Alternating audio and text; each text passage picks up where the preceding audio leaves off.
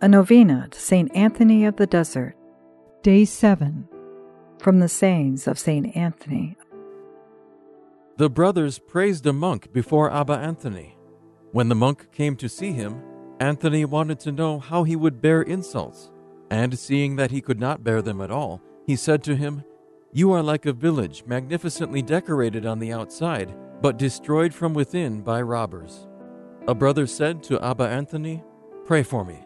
The old man said to him, "I will have no mercy on you, nor will God have any, if you yourself do not make an effort, and if you do not pray to God." Dear God, St. Anthony of the Desert accepted your call to renounce the world and to love you above all things. He faithfully served you in the solitude of the desert by fasting, prayer, humility, and good works. In the sign of the cross, he triumphed over the devil.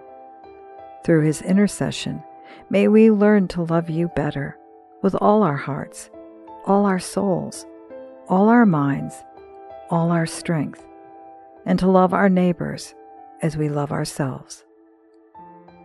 Saint Anthony, great and powerful saint, intercede for us also for this special request that we hold in our hearts.